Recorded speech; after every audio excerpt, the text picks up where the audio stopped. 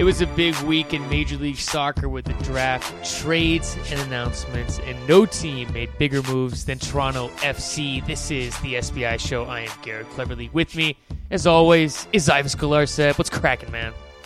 Nothing much, Garrett. It's a crazy week in MLS. Is come and gone, and it's funny how calm things seem right now, considering the way so much stuff has been flying in terms of MLS news. And we obviously have to talk about TFC and the big moves they're making, and everything else, the draft, Landon Donovan MVP award, Marcelo Sarvis leaving LA. We got a million things to talk about. Tons of things. I think we have to start. We don't usually start outside the U.S., but today we're going to have to start in Toronto.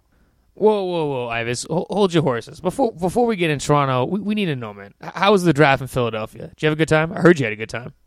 You heard, yeah. I heard that's what the gossip websites are saying. That's what TMZ's reporting. TMZ Sports is reporting. Ives Galarcep had a good time. I always have a good time. Let's be honest. The draft was great. Philly, the draft itself, the events surrounding the draft are always a good time because it's always part of the NSCAA convention. So you have coaches from around the country all gathering in one place, and it's not just coaches, youth coaches. It's people from all around MLS. The college game, basically everyone, almost everybody involved in soccer in America converges on the convention. So it's always a good time. And especially, the night before the draft, the night after draft, it's always good to see people and catch up and, have a few drinks and just catch up on old times and see what people are up to. And it was a good time. I saw some of your people out there too, having a good time. Nice. Yeah. That's it. You're gonna leave it.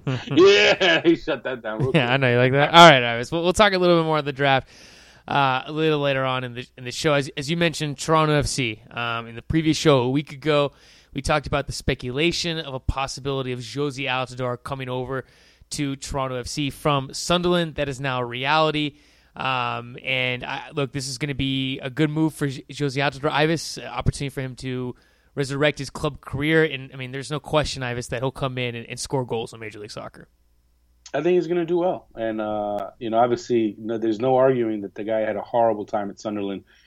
Things did not go well for him at all. But it's just funny how his career now is being completely portrayed by his time at Sunderland. And look, he had a horrible time there, no doubt about that, but all of a sudden nothing else he's ever done matters. And I think it's pretty funny how all of a sudden he's this crap forward who can't score and he can't do that anywhere. But the fact is he was in the top league in the world, one of the top two leagues in the world, and he was on a struggling team, and he did really poorly. And it's not all on the team. He had his part to play in it as well, whether it was a mental block or just him just not being good enough for that level.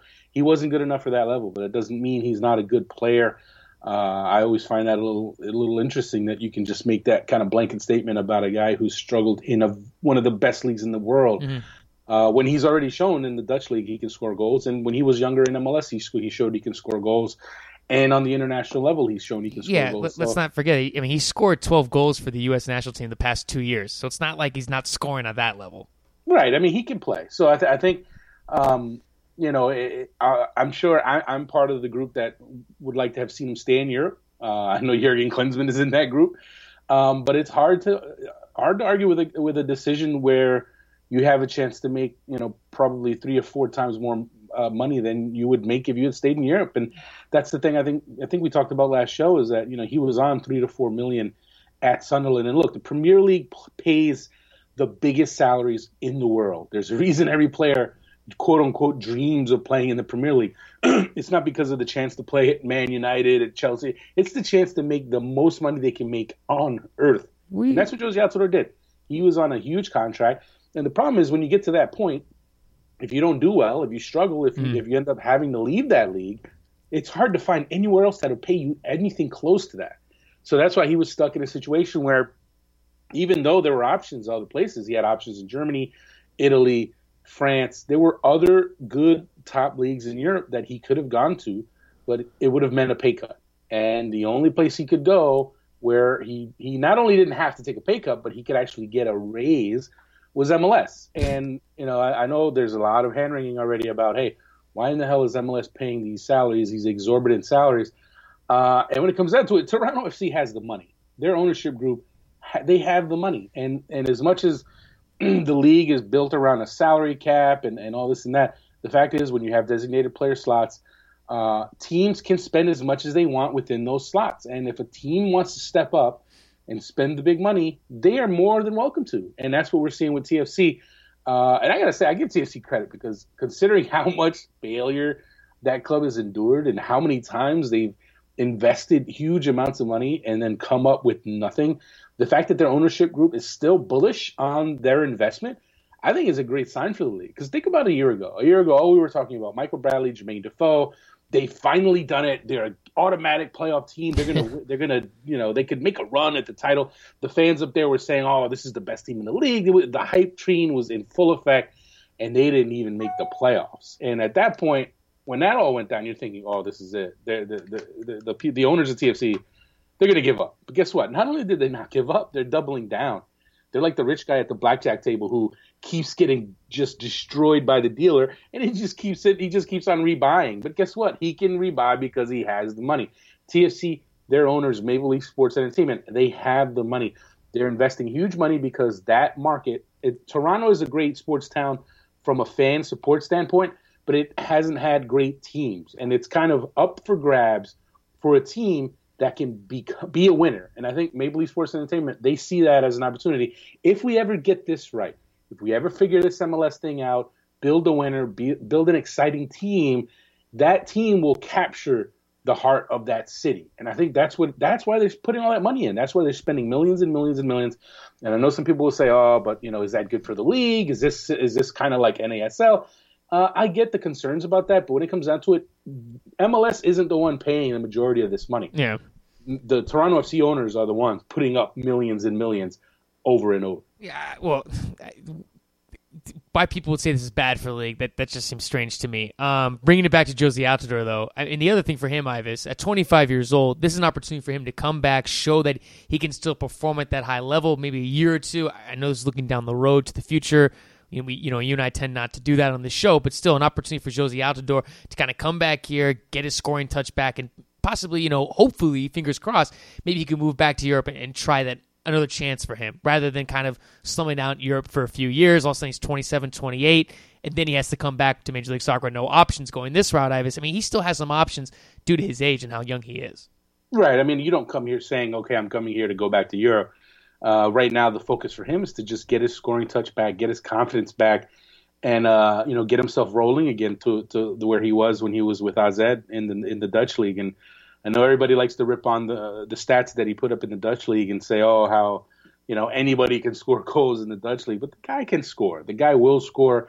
And when you look at the team Toronto is putting together around him, it's exciting to see. I mean, not just signing Josie Altidore, which took $6 million a year. That's big money. Yeah, it's some serious money. We're talking, that's like Real Madrid money in Europe when when you want to talk about maybe not that, we're not talking high end Ronaldo money, but I mean that's among high end in the Premier League money. And then they go get Sebastian Giovinco, as the Italian reporters were quick to point out. I mean, the TFC's not messing around, and I know I said it a year ago when they made the moves, but I'll say it again this year.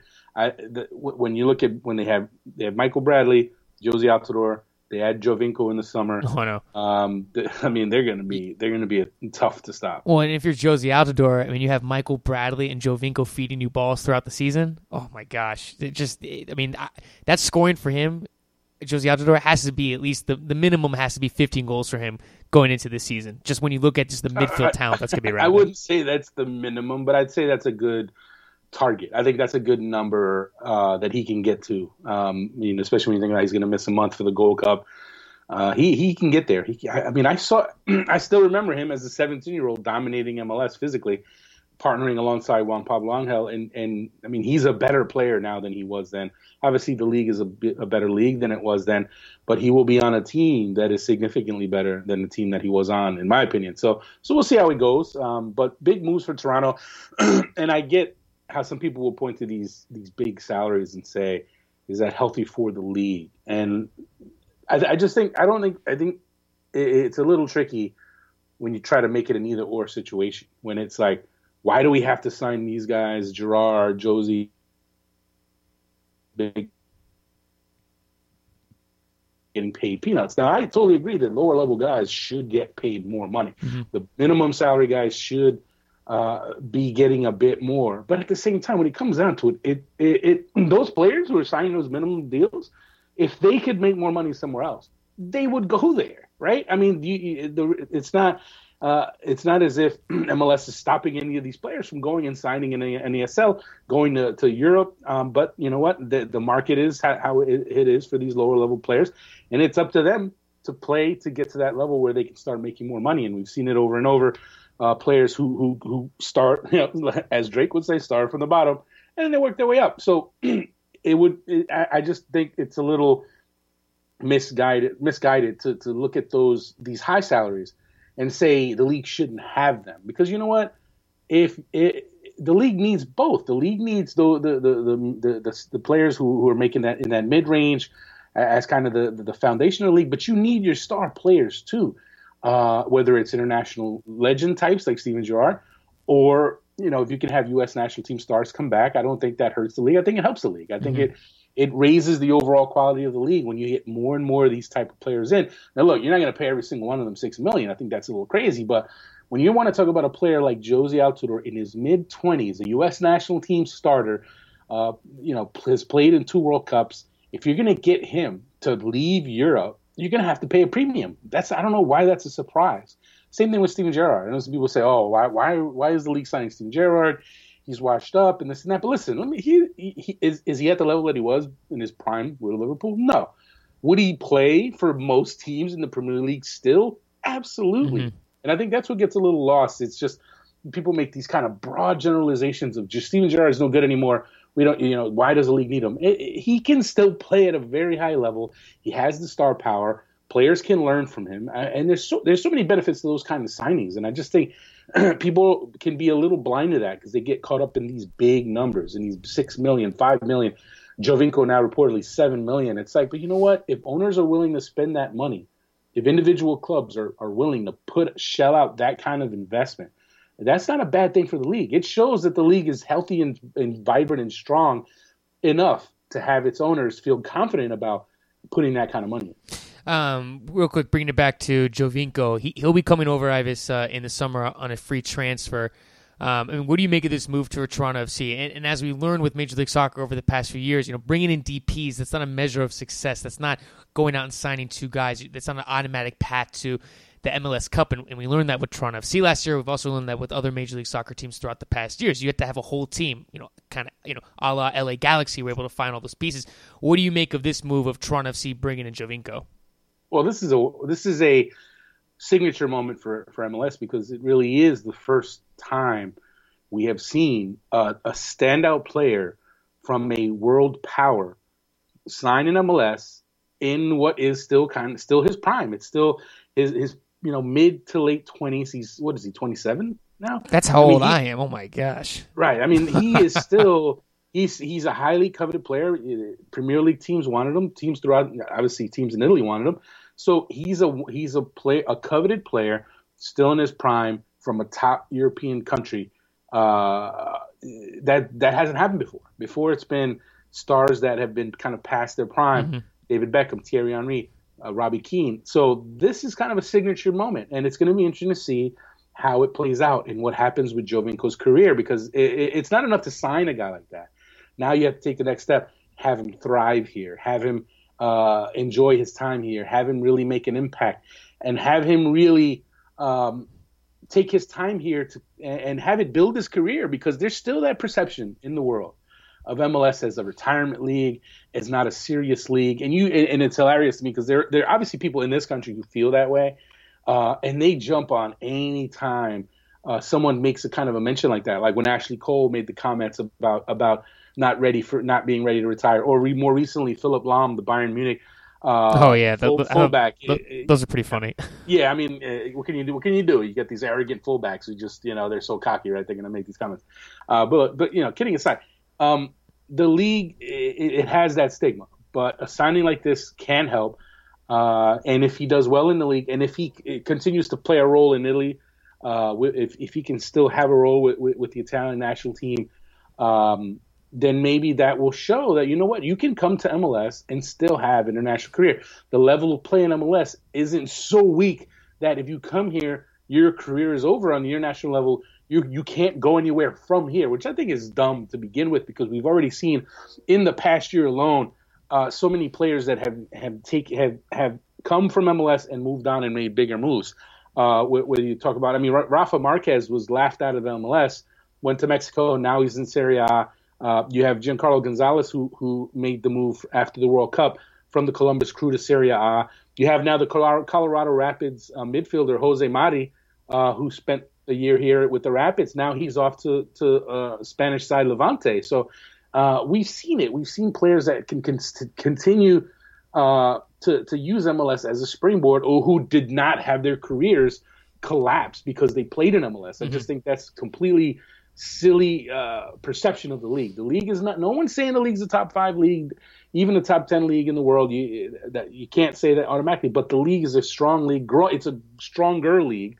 It's a growing league, and I think people see that. I think I'm pretty sure Jovinko at his age and at this point in his career, if he really thought the league wasn't a strong league or an improving league, he wouldn't come here. It wouldn't just be about the money, because he could go to China or Qatar or India and make the money, right? I mean, if it was just about the money. But I think we're seeing, when you look at the list of players that are coming here now, when David Villa, Frank Lampard, Gerrard, Kaká, you're seeing a much bigger wave now than we've ever seen of talent coming to MLS. Well, and I think a lot of it about that is the progression of Major League Soccer to become that top tier league. In the past, it's just you had to kind of let these, people who say, these washed up guys, which they're not washed up, but guys in their early 30s coming over to Major League Soccer. And as you said, bringing in Jovinko, this is huge. 27-year-old guy, still in his prime. He was capped 4 times by Italy in 2014.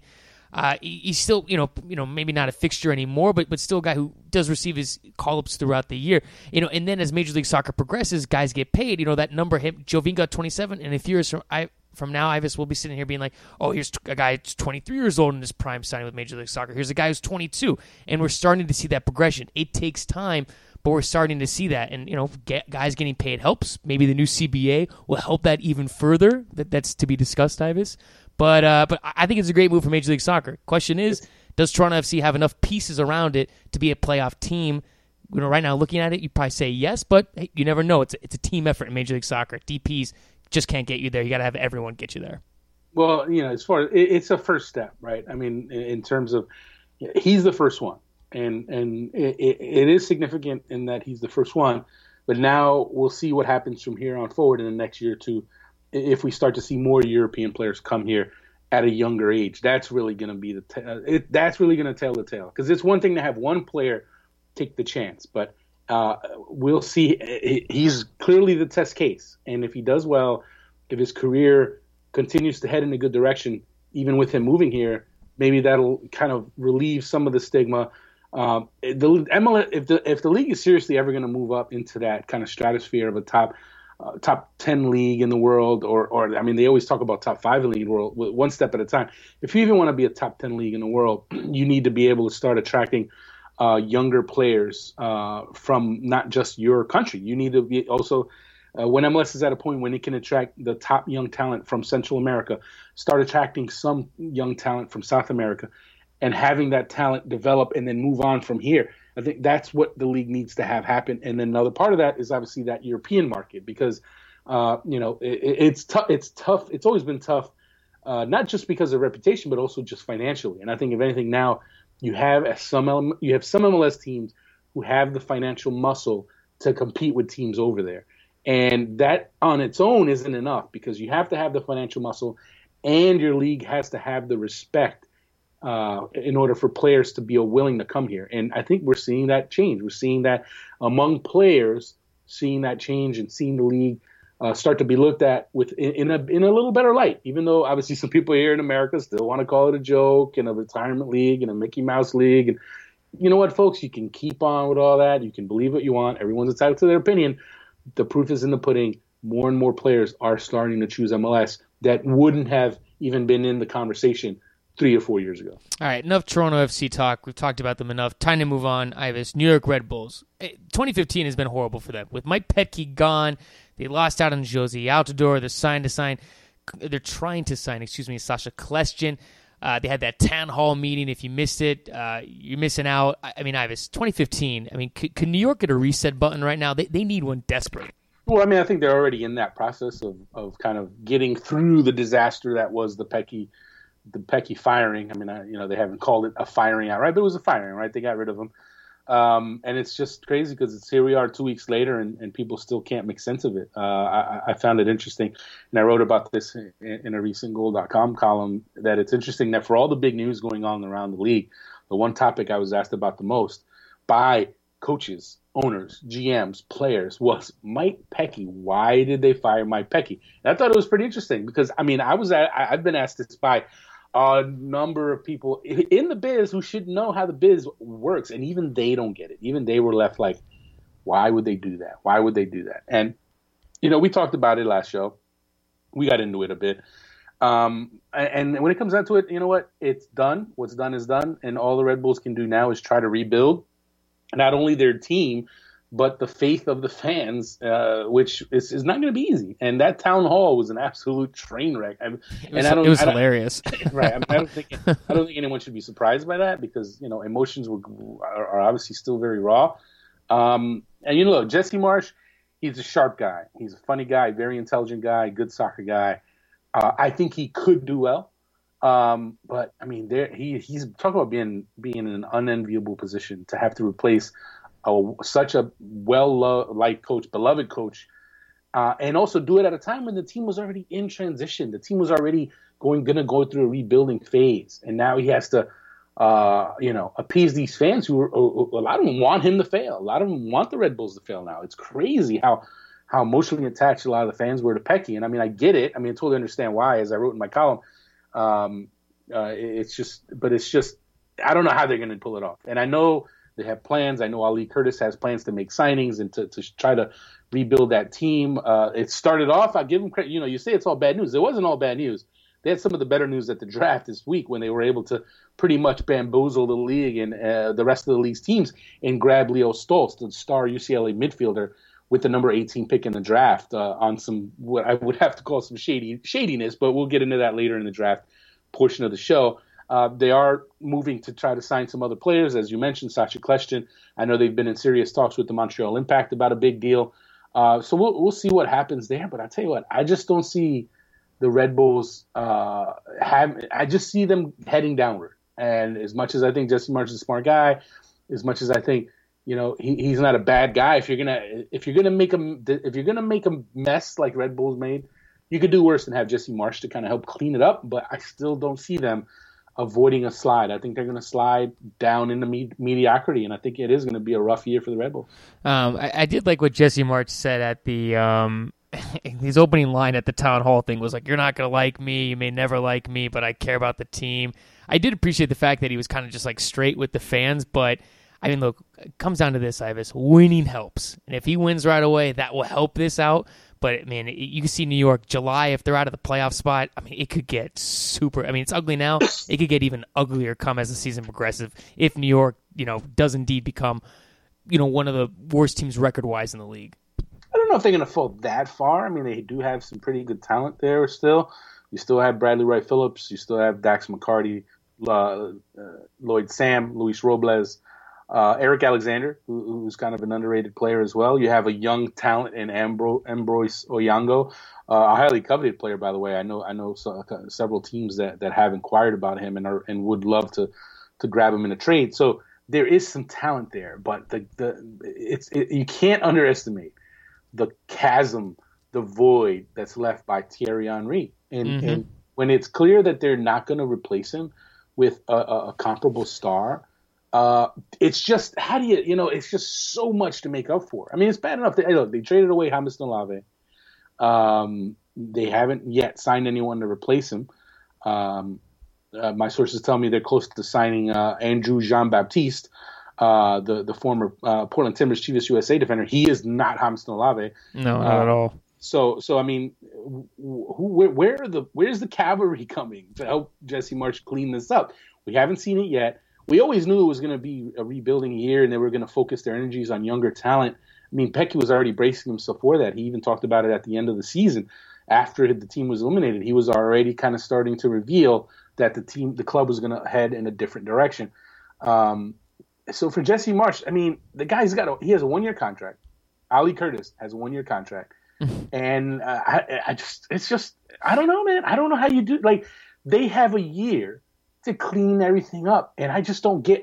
For me, what is the realistic best case scenario? Does anyone really think?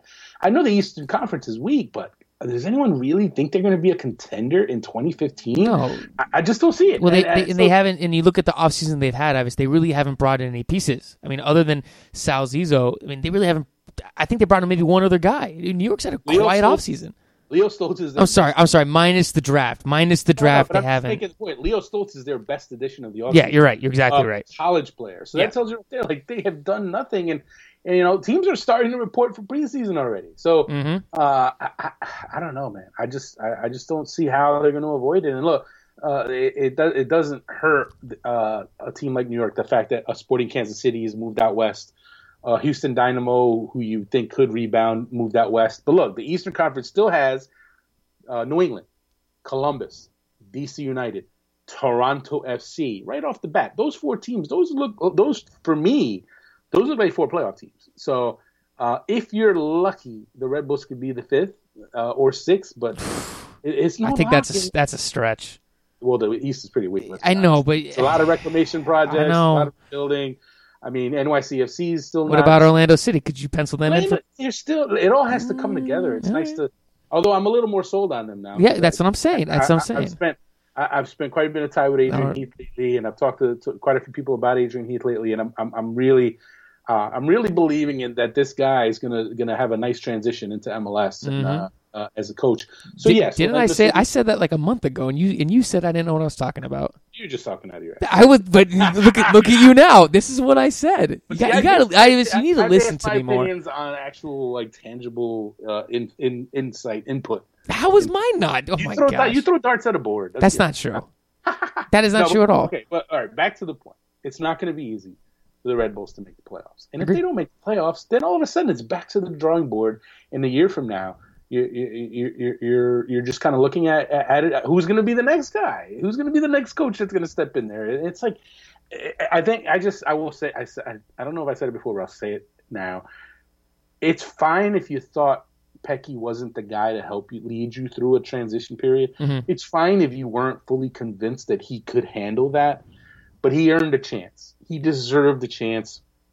His results earned him a chance to show if he could do the job, and he didn't get that chance. And I think that's what has shocked the league.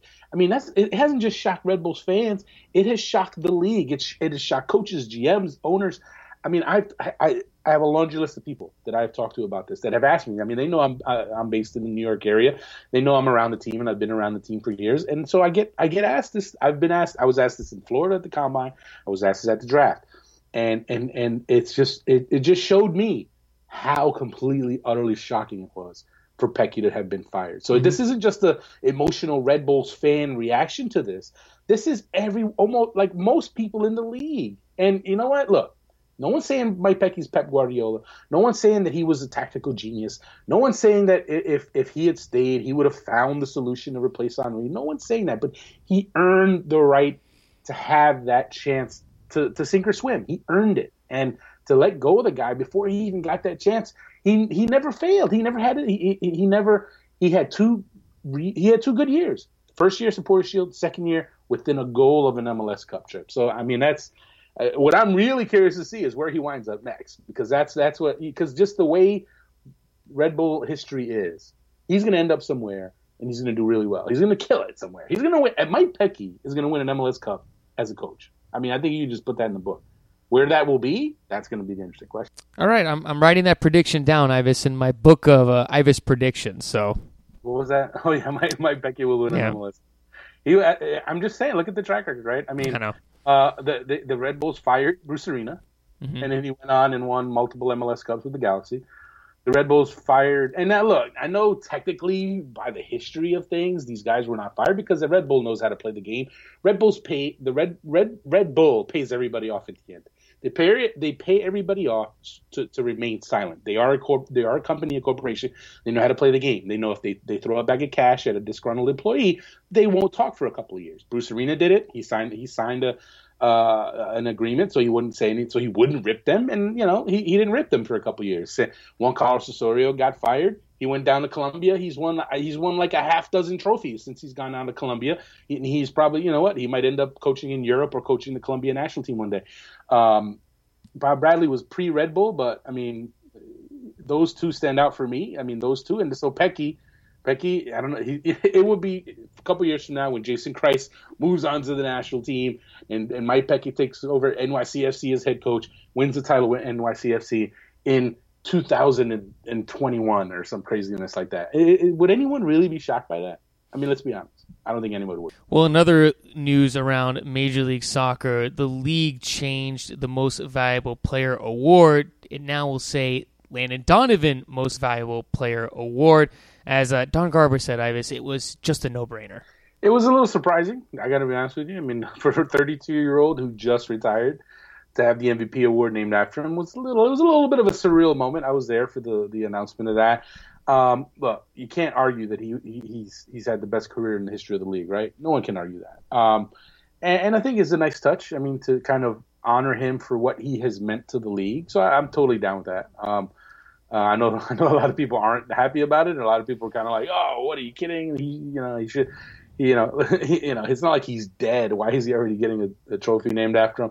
I think it's a nice touch. I think he's someone whose career it's deserving. I think they could have waited a bit. I mean, I don't know what the rush is that they had to do it immediately.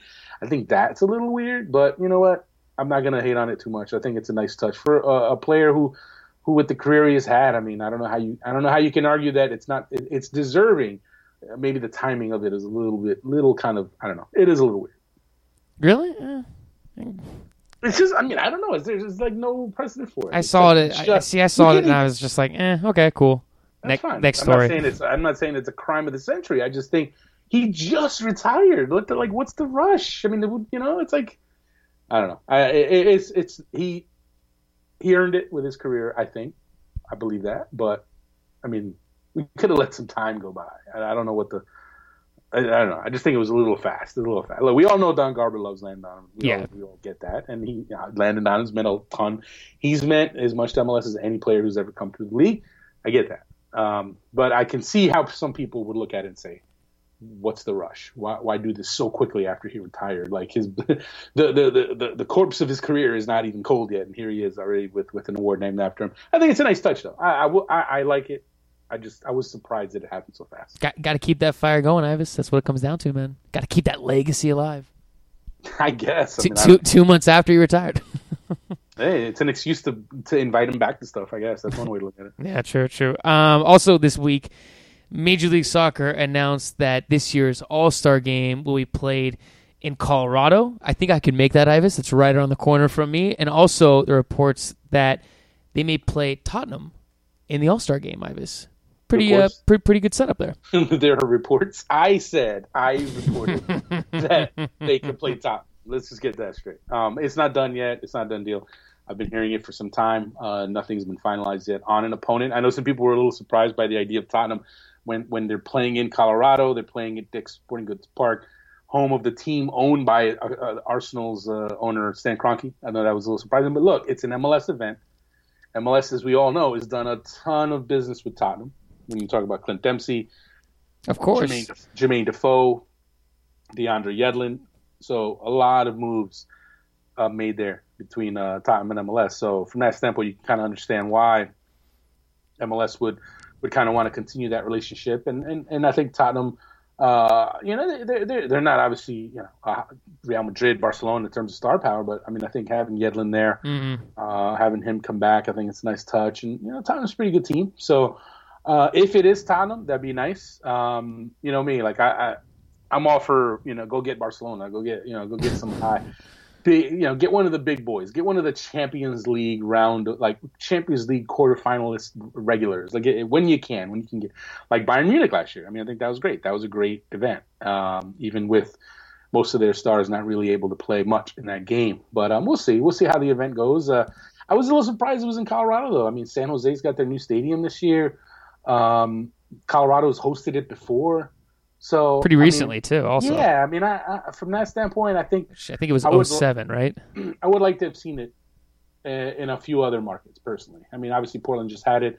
I had heard Seattle could possibly have it. I don't know what happened with Seattle and why that ended up not happening, but we'll see how it goes. I mean, I'm curious to see how who they end up playing, and see if it has the kind of successful reaction that last year's did.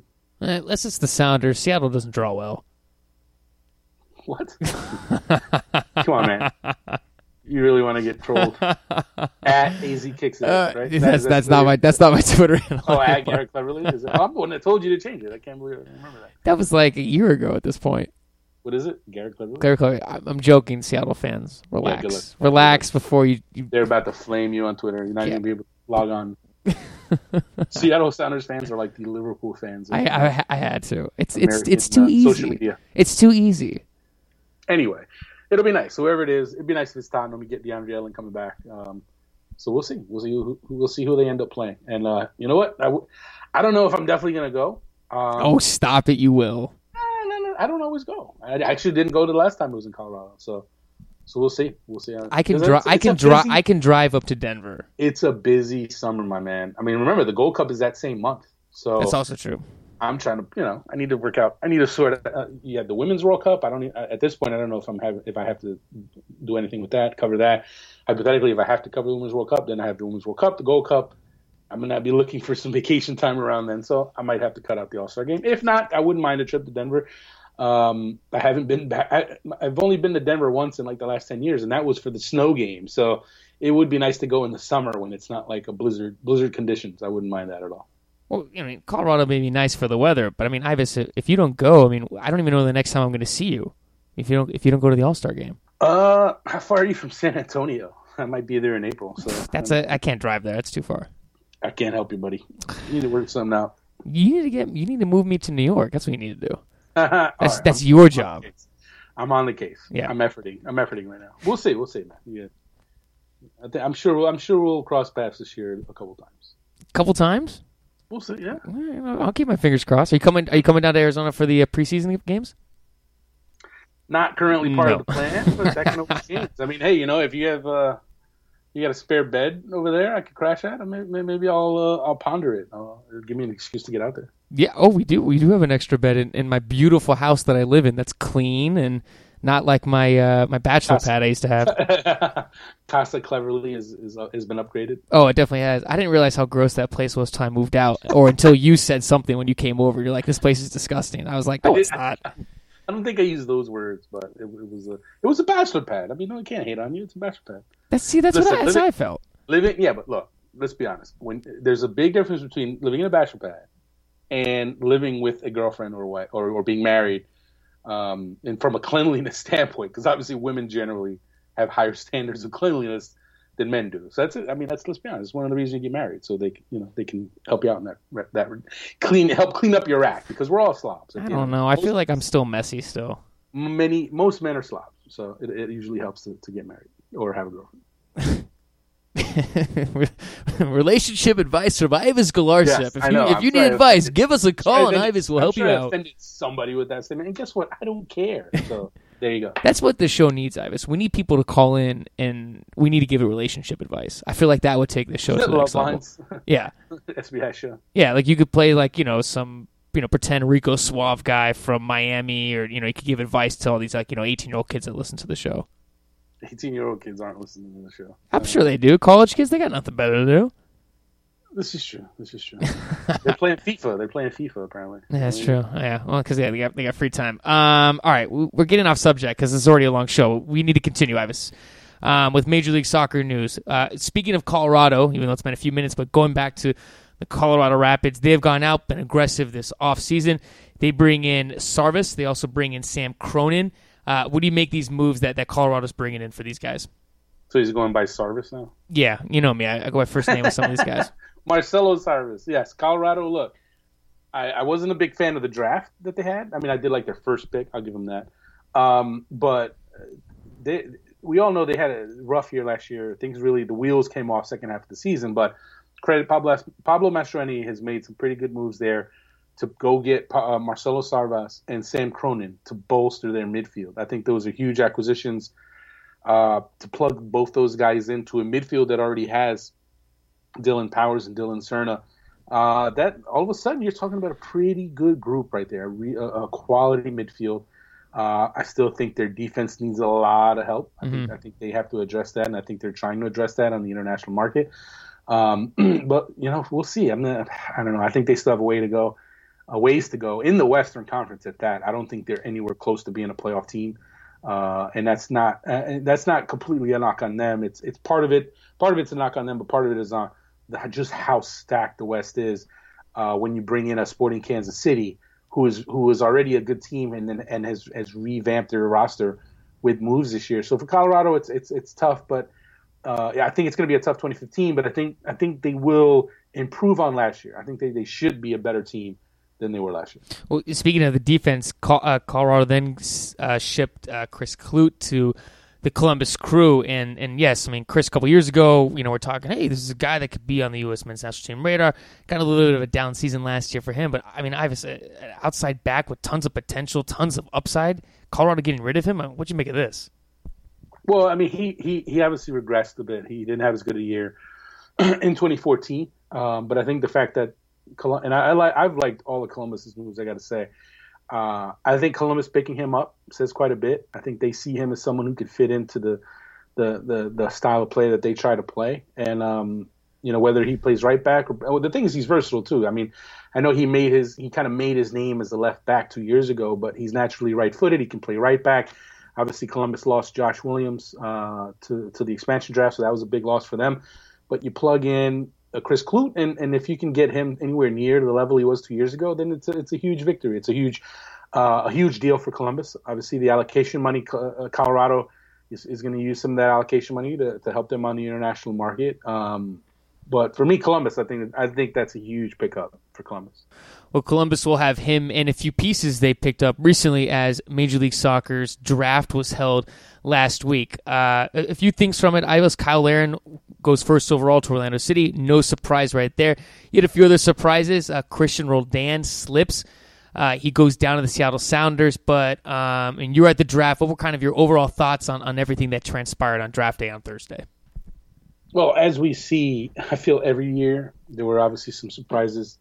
There were some head scratchers, and you know what? There were some nice moments too. There were some picks that were pretty shrewd pickups, some moves that were made to grab guys that people wanted.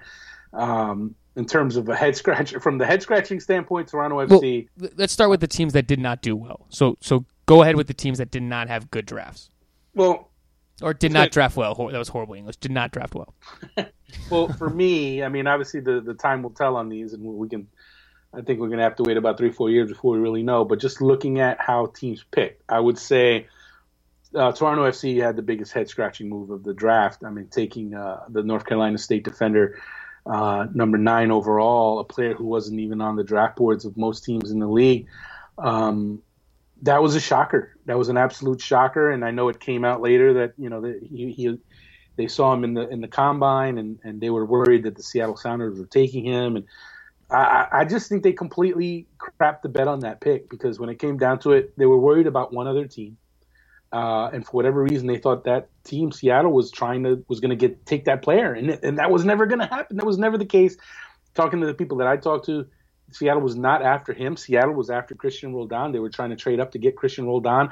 And TFC panicked, I guess, or whatever, for whatever reason, they went and took a player with a number 9 overall pick who they could probably had in the third round. They probably, he probably would not have even gone in the entire first day of the draft. They took him number 9 overall. And I thought that was pretty shocking.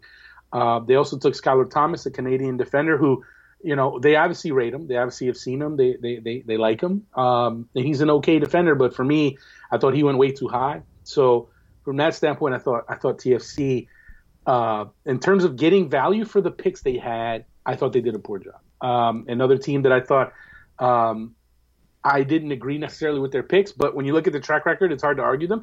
Sporting Kansas City, right? I mean, when you run down the list of players that Peter Vermees has taken, it's hard to argue that against the fact that this guy knows what he's doing generally, right? Saad Abdul Salam, I talked to nearly a dozen coaches about him, and all but one considered him one of the worst players at the combine. Didn't think he was ready. He was a player who would make it on the next level.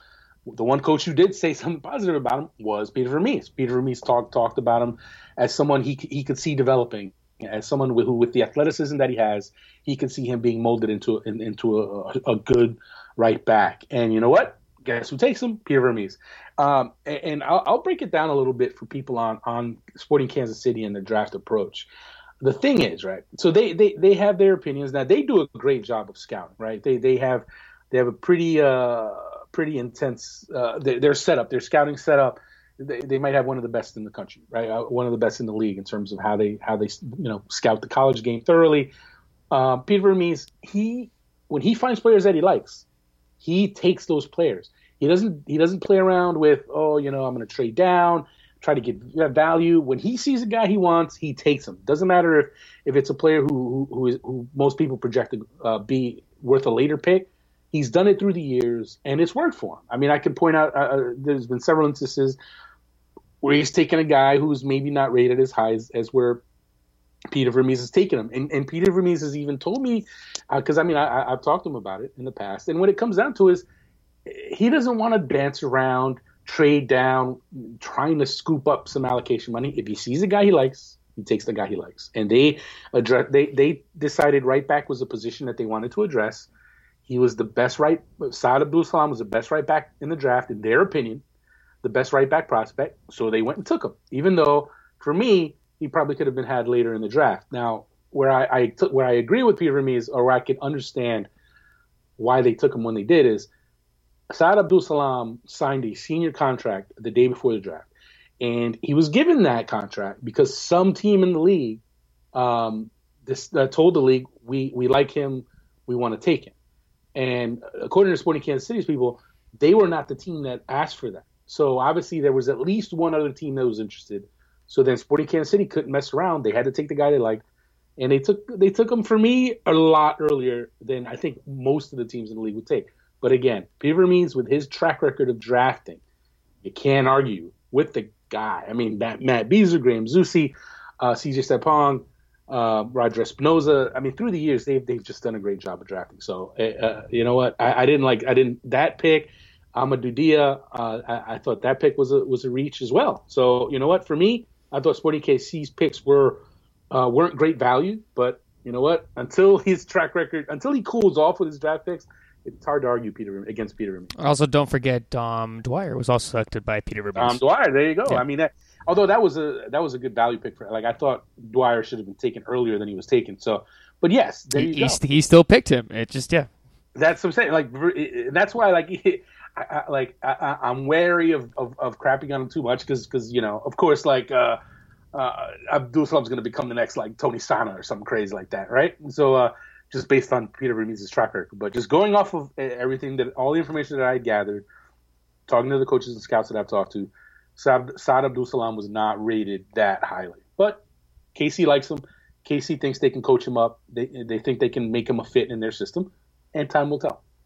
Yeah, man, I'm looking at Sporting Kansas City's draft. I mean, Peter Vermees, you're right. I mean, Teal Bunbury's another guy. Just a lot of guys who are still playing Major League Soccer. They don't have a lot of swings and misses, so that's why. For me, I can't get on them too harsh, but I'm gonna say, in terms of value, I thought they could have done a better job.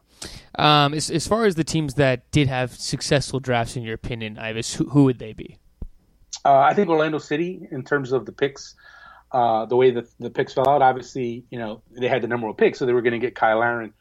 So that as a starting point, that's a nice place to start. But then I thought the way the draft fell out, surprise picks in the first round, you were going to have some good talent fall to them.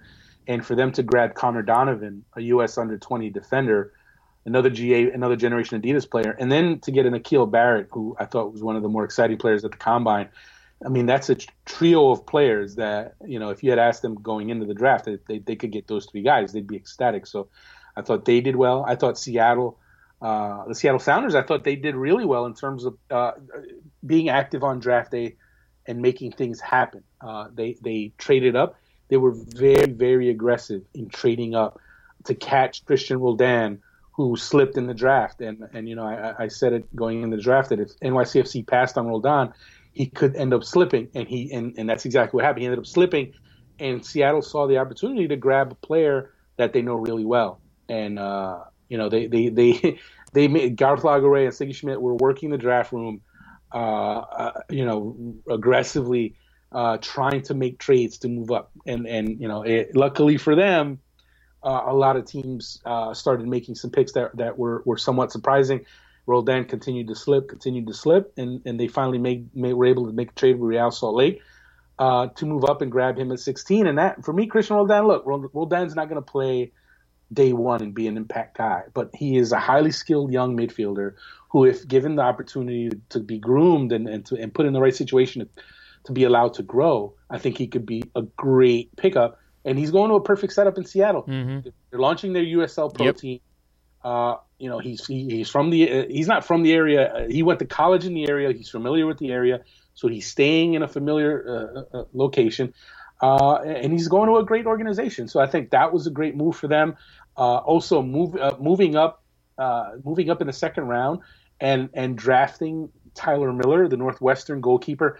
For those not aware, Tyler Miller would have been a first-round value as a goalkeeper, but he skipped the combine. He's supposed to go to Europe and trial in Europe. Apparently, from what I've been told, he signed a 6-month contract in Germany. I don't know the name of the team, but I've been told he had signed a deal.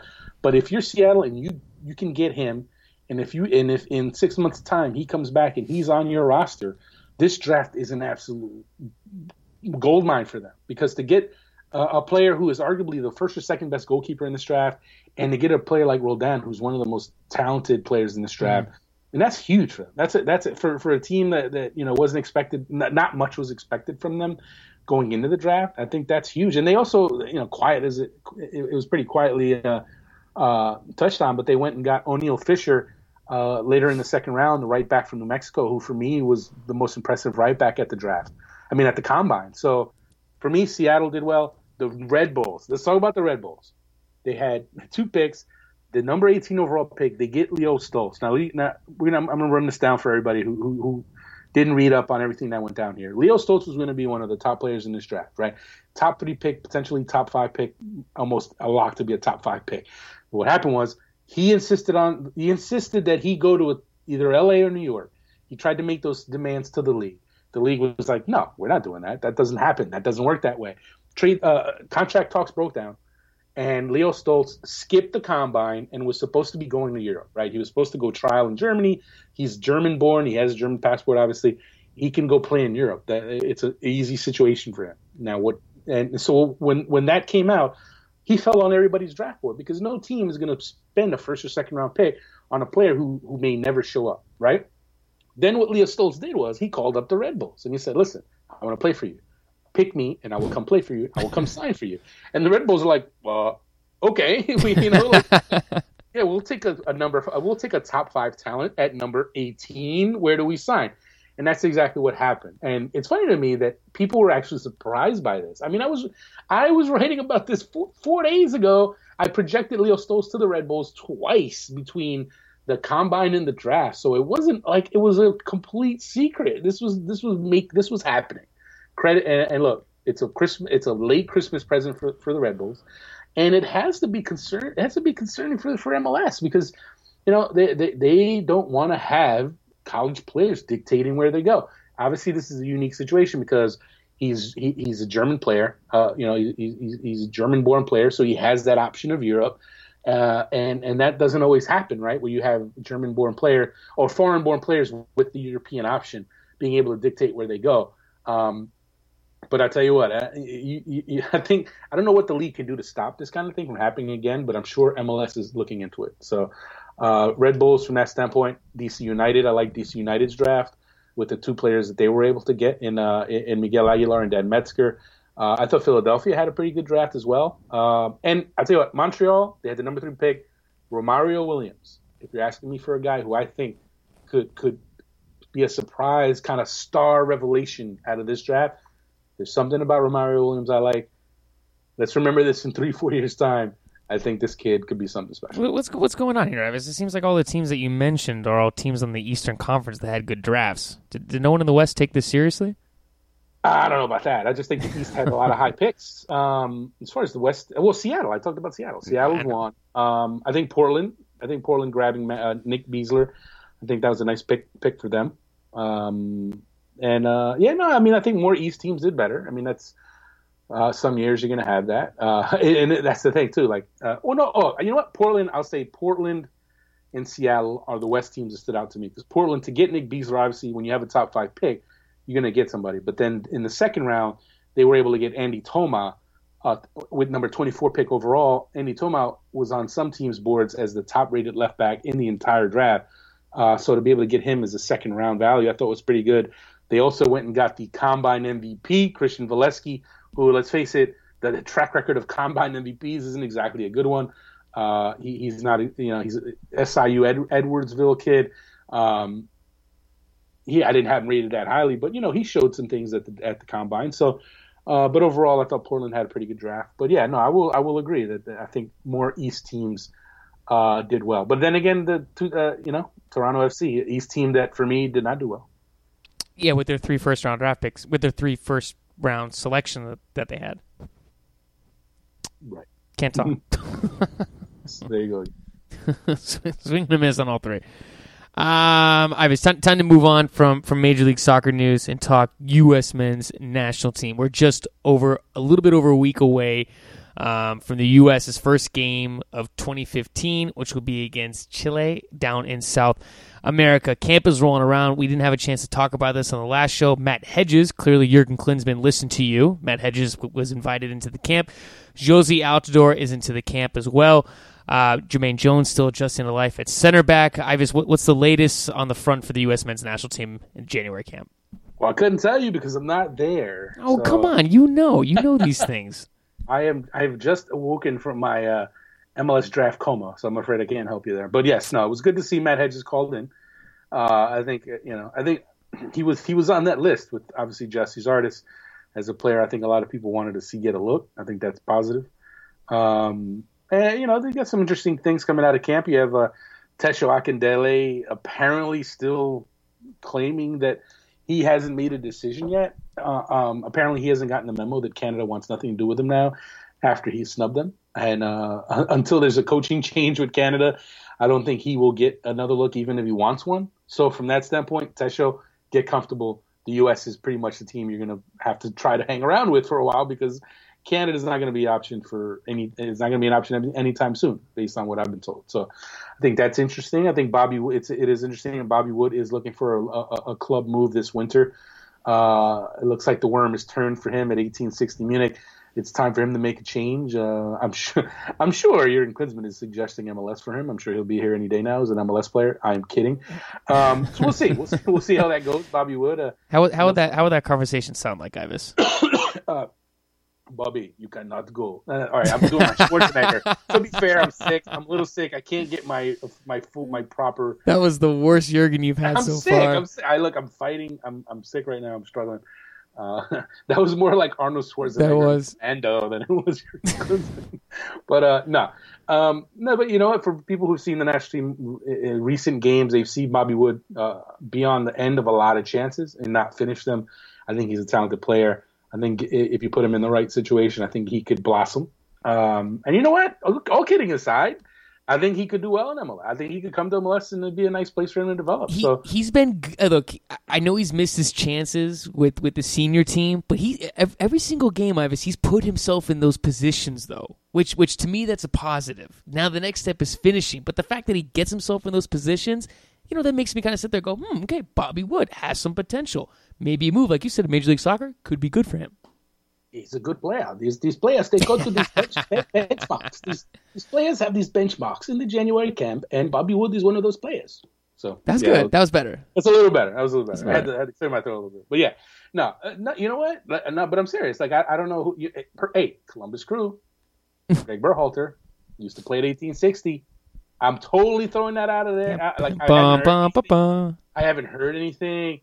I have no info. It just came to my mind. Greg Berhalter. Oh my God! Like this just pops into your mind out of nowhere. No, I'm dead serious. Like it just no. Because all right, I don't think you're.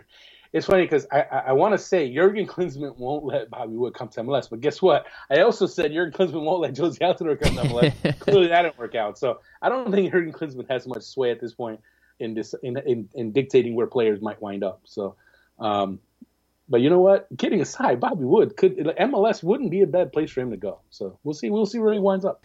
And dropping down a few age groups, the U.S. U20 team, after it was doom and gloom and they weren't going to qualify for the World Cup, last week's show, Ivis, that was the talk that we had. They go out and spank Aruba 8-0, surprise, surprise, and then they defeat Jamaica 2-0. U.S. has one final game in their group against Trinidad and Tobago. U.S. just needs a draw in that to go advance to the playoff stage to qualify, and I think the majority of everyone was a little premature on the panic button for the U.S. U20 team. I don't know, but honestly, it's not premature because when it comes down to it, the biggest concern is the fact that this team has not looked good and has not played well. And these two recent results have not changed that. They played two absolutely atrocious teams in Aruba and Jamaica. Jamaica is the host country. They're the host team, but their team is a mess. Their team is terrible. Anybody who look, the Aruba game, let's not even discuss it because it was a joke. Yeah, that game doesn't mean anything. The Jamaica game was supposed to be a bit of a better test, but Jamaica was atrocious. They couldn't put three passes together. And the U.S. didn't, even with that, the U.S. didn't look good. They didn't come out of that game looking like the team that people expected them to have in this tournament. They still haven't shown it. We have yet to see this team play anywhere near as good as they were expected to play in this tournament. Now we'll see in this Trinidad game. It's another game they should win. If they don't, if they don't just lay another egg and Trinidad pulls the upset. But they need to show more. They need to show more as a team. It hasn't been good enough. It just has not been good enough. And Ty Ramos needs to figure some things out here because they should. And he even said it going into the tournament that for all the talent, they still have to do it on the field. There's going to be some tough games. I get that. It's a qualifying tournament. I know some people don't appreciate the fact that even when it's these small countries, these games can still be tough games, right? But this team still needs to do better, and it hasn't shown anywhere near as much as it was supposed to show or was expected to show. We'll see now in this Trinidad game if they can turn it up a notch because when it gets down to the final game, because if they do get the draw or win out of this game, then it's the winner take all game. Then it's the game that will send them to the World Cup. And more than likely, they're going to have a tough opponent in that game. I mean, they could end up playing Canada, actually, right? I mean, is that I think Canada's chances are very slim. U.S. would most likely play Honduras, El Salvador, I'd probably say Cuba. I'd say Cuba's ahead of Canada right Yes, now? Cuba is ahead of Canada right now. I didn't realize. It could be worse. We could be the Canadians. Ooh. Wow. You know what? It shows you how much I've been keeping track. I thought Canada was doing all right. No, Canada's not doing well. I didn't realize they fell apart. But anyway. It will be a tougher. They're going to face a tougher opponent in that winner-take-all game than they have faced since they lost to Panama. Mm-hmm. So they need to step it up in this next game. The result is no kidding. The result, you need the result, but they need to play well. They need to find a gear because if they have another kind of mediocre game where they kind of barely get by and just get by on talent and not really execution. It's going to set them up for a fail. It's going to set them up for a loss in that winner-take-all game. They need to find that gear that they haven't found yet, and we'll see if Ty Ramos can help them find that gear. They got a few days now to regroup and get some rest, and we'll see who steps up because they need some people to start stepping up. And if you're wondering, U.S. cannot win their group based off points. Panama looks like they'll probably win the group, play Mexico. Those two teams will qualify. Also in other U20 news that potentially had the opportunity at one time to be tied to the U.S. Diego Fagundes, Ives, is now cat-tied to Uruguay. Possibility of him playing for the U.S. is gone out the door. He'll that chance is done, over and done with. Yeah, it was always kind of a long shot, especially with Uruguay being so aggressive in pursuing him. And you can't win them all. You can't win them all. And at the end of the day, he was going to have to wait a few more years to be eligible to play for the U.S. And it was a lot to ask him to kind of put his international career on hold, especially when Uruguay was actively pursuing him and offering him that opportunity. So you know what? You wish him the best. You'd like to see him rebound in 2015. He obviously had a disappointing 2014 with the New England Revolution. It's crazy how, 1 year in 2013, he's the best teenager in MLS. The next year, he can't even get off the bench for New England. But we'll see. I mean, the talent is still there. That's the scary part, that is, as good as New England was in 2014, they reached that level without Diego Fagundes really being at his best. So if Fagundes can recapture that level of 2013, I mean, New England, man, you got to really like the chances. On the Americans abroad front, Jose Torres suffered. He had a back surgery, Ivis, and he's going to be out 3 to 4 months. He didn't play at all for the U.S. in 2014. Still kind of a long shot, but you just hate to see a guy get injured. Maybe somehow find a way to play himself back into the senior team with Jurgen Klinsmann. Just some unfortunate news to see that he's going to be out for such an extended period of time with an injury. Is it ever good news with Americans abroad?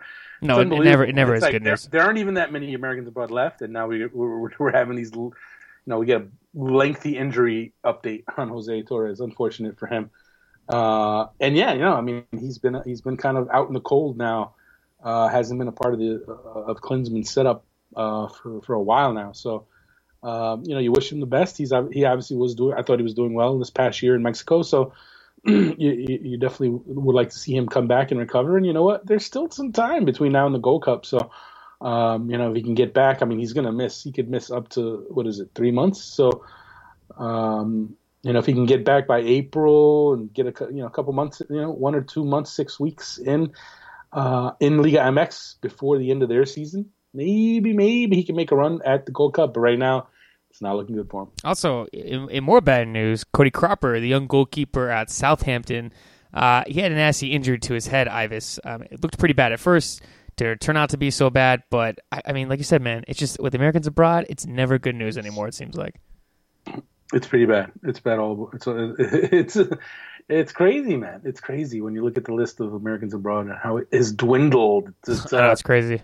We're going to have to start tracking like the U20 game results and stuff like that just to get our fix of Americans abroad news. I'm sure we can find like some American guys playing in just like bizarre countries around the world.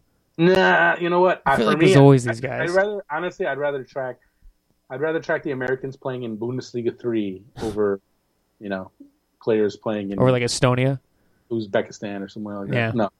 No offense to Uzbekistan, but. Great, you just pissed off everyone who's Uzbekistan listened to the show. I think Good job, player Iris. Uzbekistan would rather play in the German 3rd Division. That's just my opinion. So there you go. And on that note, dropping down a level in American soccer to NASL, Ronaldo, Ivis, the original Ronaldo, says he wants to play for the Fort Lauderdale Strikers. Dude, I'm convinced he could still score at least 20 goals if he played for a full season. Have you seen the guy? He could still play, man. I mean, he's not going to play defense, but just put him up top. You're drunk. No, come on, man. Dude, he could easily score 20. Come on, Ivis. Please tell me you're going to buy into this too. No. It's all a hype train. It's all a circus. It's all PR stunts. And I got to say, I feel kind of bad for Ronaldo, man. I mean, the guy's a legend. I mean, he was my favorite player when he was in his prime. And, I've told the story a million times about asking him the first legitimate question at the 2002 World Cup final. Oh, I heard about that. I heard you butcher that question. It was a great question. Highlight of my career, that getting that question. But the guy is, I mean, you feel for him, right? I mean, these Fort Lauderdale owners that have him propped up, it's all a publicity stunt. I mean, he's I mean, I'm sure he has a stake in the club, but to stoop to the level of trying to stir up interest by saying he might play for them, like, come on, Ronaldo, you're better than that. I think that's unfortunate. I mean, hey, if he could realistically play, that'd be great. I mean, everyone would love that. But I'd rather never see him play again than to see him be a joke and be a shell of himself. And I think that's what a lot of people are afraid of. Dude, he can still score 20 goals, Ivis. Come on. If he played FIFA. No. If he played you in FIFA, he probably would. Yeah. Anyone could. The 5-year-old kid down the street could probably kick my ass in FIFA. On some other also... In FIFA and anything else. Yeah, FIFA and in life. And fist fighting. That too, actually. I don't know. I'd probably get at least 1 or 2 good punches in, and then I'd be probably done after that. Yeah, probably. Yeah. Also, New York Cosmos, Ivis, have gone off and signed Walter Restrepo from San Antonio. What do you make of this move? Well, that's a big move for he's one of the better players in the league, and once again the Cosmos have swooped in and grabbed one of the top players from a competitor. And look, this is how it's done in the rest of the world, right? I mean, you have to appreciate that about NASL, that it does have that component that MLS doesn't have, where a team can go and buy a player from another team in the league or sign away players. There is free agency. There are transfers, and that's totally fine. It's totally natural. Part of the world game. It'd be great if MLS had those things. MLS doesn't have those things. I love how you had to say that's like totally fine to let everyone know that. No, you know why? Because it's like there's an entire section of American fandom that is completely oblivious to this concept of free agency and teams being able to swoop in and take players from other teams. I mean, that's how it is in the rest of the world. But there's obviously some MLS fans who only follow MLS and aren't as kind of versed on how the rest of the world works. And the Cosmos, man, they're not playing around. They're not afraid to spend money. And I'm sure I think this is the second year in a row now San Antonio has lost the top player to the Cosmos, so they obviously can't be happy about that.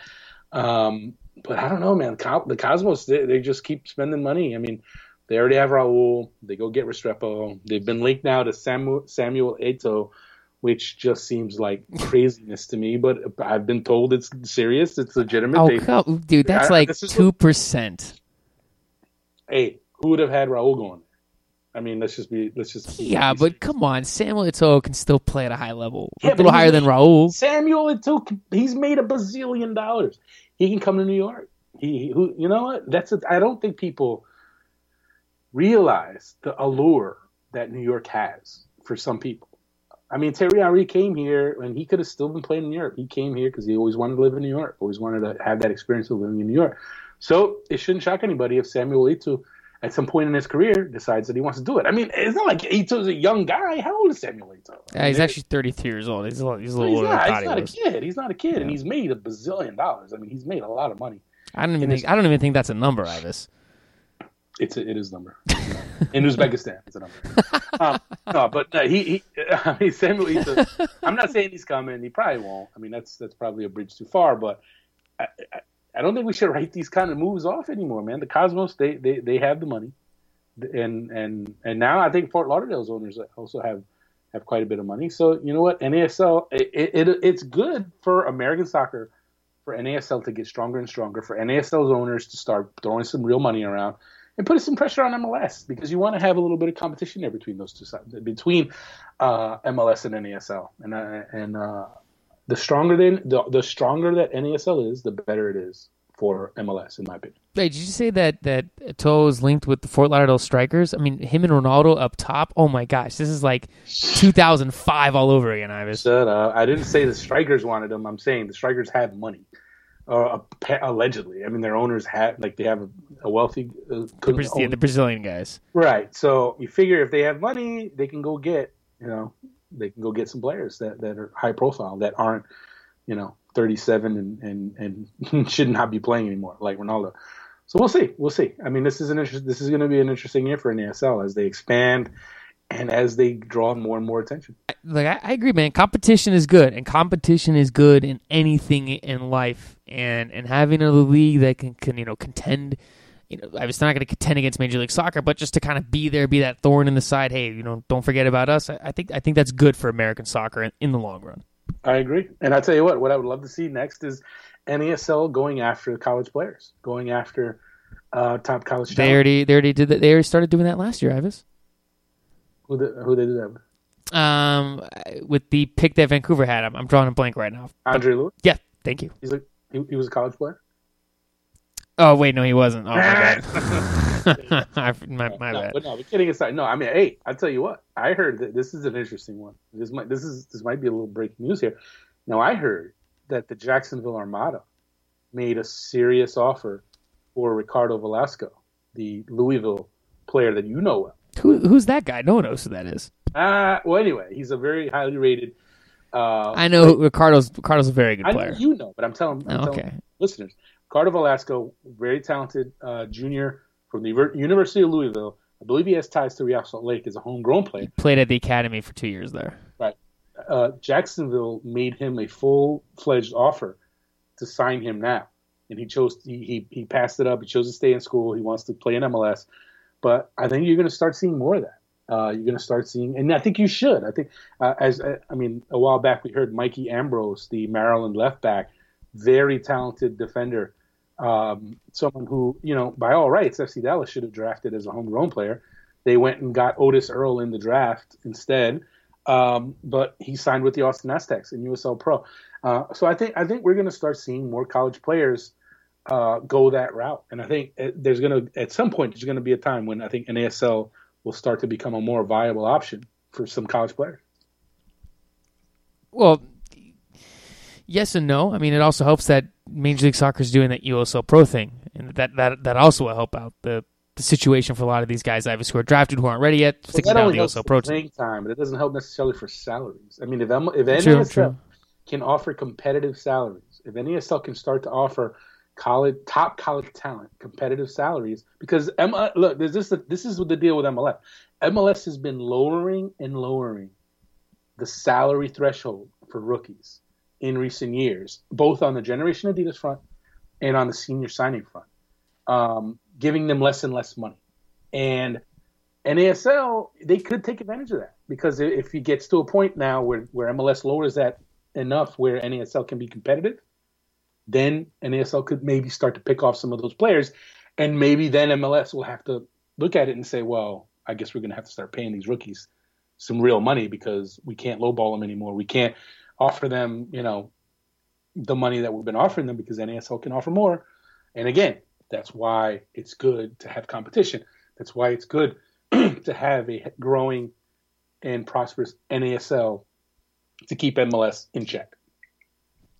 This just, to me, just seems kind of like how the USFL started. Kind of like these competing leagues for like the NBA and NFL back in the day, where they kind of came up, they started signing all these players, and then somehow they found a way to kind of backdoor the way in. I know we're not there yet, but it just seems that it just seems like it could get there, though.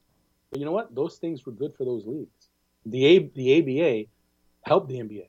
The AFL helped the NFL. Mm-hmm. I mean, those mergers were big for those leagues. So we're still way far down the line. Yeah. A thought. I mean, if anything, I think MLS wants USL Pro to develop into the kind of league that they can kind of combine with. And I mean, obviously they're already forming partnerships and they're really trying to prop up USL Pro. But I just think having a vibrant and strong NASL can only help the entire landscape. And I'm sure MLS would disagree. I'm sure MLS would rather not have anyone that it has to compete with. But you know what? More competition, the better. Competition is a good thing, Ivis. It's always a good thing. Yes, sir. Yes. I'm sick, man. Stop asking me questions that I don't need to talk about. What do you mean? My throat is killing me, dude. You're asking me. Let's move on. That's because you party too hard, dude. I'm not going to disagree there. I'm still recovering. Hey, look. It was a long week at the Combine and at the draft. And I'm not saying I closed the bar down every night, but others might say that. I'm just kidding. How many nights did you close on the bar? I don't know. That's a good question. Oh, stop it. You know. You always do that. You always pretend like, I have no idea. I don't rate every night, I think. I think every night. That's why I'm still recovering. But it is what it is, man. It's that time of year. You want to spend as much time as possible with the people that you don't get to see all the time, mm-hmm. and also getting to know some people who you've only recently met. It's good. It's good. I mean, I'll tell you what. Spending the week down at the Combine and a couple of days at the draft, it definitely has me pumped up for the new season. I mean, talking to a lot of coaches, a lot of GMs, and getting a sense from them about the new year, and the changes that have been made, the plans that have been put in place, the signings, the transformation, the roster transformations, all that stuff, man. Look, 2015. I think I can't remember a year where there was more kind of, I don't know, excitement for the year as a whole, for the league as a whole. And obviously expansion helps that when you have two expansion teams that are coming in already making huge moves. I think that's obviously a big boost. And I don't know, man. I just think like this is really going to be a good year. I'm excited, dude. This offseason has been nonstop almost every single day. Like you said, it seemed weird that today on Monday there was no news. Well, look, it was a holiday, obviously, Martin Luther King's birthday. You can't forget that. Pretty special holiday. But also, people just needed to recover from the week that was, because there was obviously a lot of wheeling and dealing, a lot of traveling, a lot of partying. It was a good time, man. It was, a lot of deals obviously got done. A lot of movement taking place. Also a significant moment for me. I think I have officially transitioned from Jack and Coke to Jack and Ginger. And I don't know what it means. I don't know if I haven't looked up yet what the significance of that is, but I think it's better for me to drink ginger instead of Coke, but time will tell. Looking on Google, I typed in people who drink Jack and Ginger. Whenever it describes these people, nothing came up, Ivan. So I think you might be fine. Well, when it comes down to it, ginger ale is not as bad for your system and your stomach and everything as Coke. Coke is just terrible. Coke is just not good for you because regular Coke has tons of sugar and the acidity of it. It's just terrible. Like it reminds, like Jurgen Klinsmann, he always makes a deal about soda. He loathes the concept of soda, and anybody who drinks soda is like the devil. Like, it's crazy. So, and Coke is the worst of them all. Like, I think just in terms of the makeup and whatever. But yeah, no, drinking Jack and Ginger, it's a smoother drink. We'll see if it sticks. But I did it for a few days now. I think I'm keeping it. I think I'm going with the Jack and Ginger. Oh my God, I just came across this really weird website that describes people who drink certain drinks. It's too inappropriate to mention on this show. I'll have to send it to you off the air. Don't worry, I'll Google that. I'll Google that in a little bit. We wrap everything up. The third and fourth rounds of the Super Draft is on Tuesday. Are there any things that we should watch for? Or are there any names that we should pay attention to? Well, I've already put out a list of top players available on SBI. You can check that out. There's quite a bit of talent. I said it before the draft that on top end talent, the league was this draft was a little light, but when you got into the deeper part of the draft, like 11 through 50, there was more quality there. And obviously, when you had so many teams kind of making surprise picks in the first two rounds, there's obviously more talent there. Someone like UCLA defender Aaron Simmons, I think he could absolutely be the first player off the board to Orlando City. He's someone to watch out for. Andy Craven's still out there, the North Carolina forward. Ramon Martin Del Campo, the UC Davis defender, whose stock dropped so much, at the combine. He's still out there. I think he still has good value. There's some talent at every position. I mean, if you need a goalkeeper, you've got Andrew Wolverton at Penn State. You got Spencer Ritchie at Washington. If you need fullbacks, there's right back and left back options. There's a little something for everybody. Are these guys going to step in and start for you at this point? Probably not. But there is talent there in terms of guys who can make rosters and who can develop eventually into players in this league. So I know some people will say, "Oh, these rounds don't mean anything. There'll be no talent in this part of the draft." But I disagree. I think the third round there are quite a few talented players still left, and I think the teams that take it seriously could come away with a pretty nice bonus to their drafts. And with that, Ivis, it wraps up today's SBI show. I think we covered all the bases. Anything else we need to discuss? No, that's it. Hopefully we can have a show in the middle of the week. Do like a Wednesday show or something, because we need some guests. We need to get some guests. Our schedules just are not working out. I know people were going crazy about the fact that we didn't have a post-draft show. It just wasn't going to work. I mean, Thursday night was a little crazy after the draft. It just wasn't time to do it. Why was it crazy? Well, just having to change hotels, having to write my stuff for goal and edit and then party. Yeah. Well, look, I call it networking. You and my wife call it party. I call it networking because you know what? If you're spending time with people in the business, people who in some cases are sources, and in some cases are just people in the industry. You know what? It's part of the deal. It's I mean, not, obviously you have friends in the business, but it's always good to network. It's always good to kind of meet new people and see old friends and people that you already know, and it's all part of the deal, man. It's all it's how the of course, it's networking. It's not what you know in life; it's who you know. Exactly. It's how the magic happens. And I know people are always like, well, how do you find out about all this stuff? How do you find out this is happening beforehand or that happening? You know what?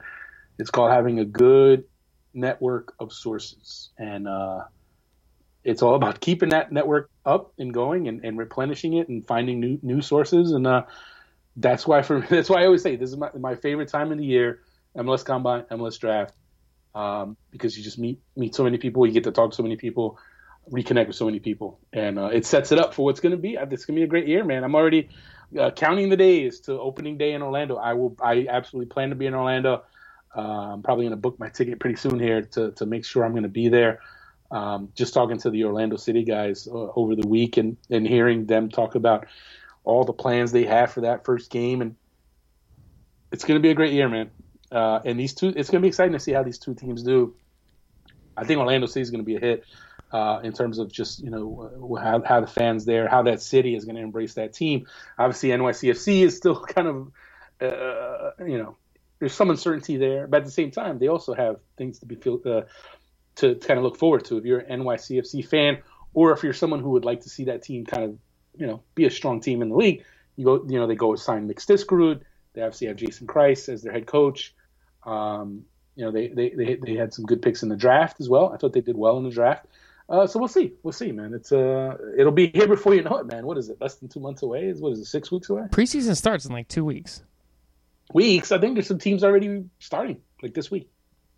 This week? Oh my gosh, you're right. We're in the third week. This month has been going by way too fast. I keep forgetting that this month's like almost over.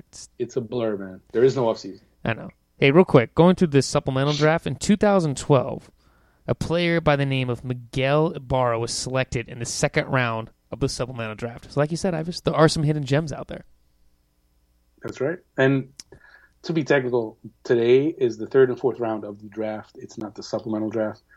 You're right. I'm sorry. I should say that. My apologies. It is what it is. Whatever you do, don't call it the super draft, because I just think they need to give that up already. I think hopefully next year they will do away with the super part of that and just call it a draft.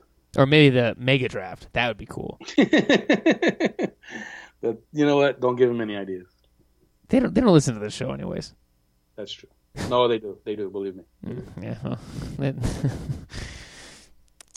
all right. What was that? I don't know. Awkward pause. I don't know. All right, man. I'm gonna let you go. You have a good week, man. Let's try to. We'll get a show up later this week. We don't know what day, but we can at least promise one more show. We can at least promise minimum of one more SBI show this week. We will have one more show this week. I would like to have 2 shows because I'd like to round up some guests, because we had people who wanted to be guests on our show last week who were ready to be guests on our show, and we couldn't do it timing wise. But you know what? Hopefully, either tomorrow or Wednesday, we can set down a reasonable time and have some of those guests on our show. Yes. And listen, folks, if there's people you'd like to have as guests on our show, let us know in the comment section, and be reasonable. Don't say, Cristiano Ronaldo. Don't say, if there's an MLS coach or a rookie or a new signing, stuff in that range, let us know. We'll see what we can do.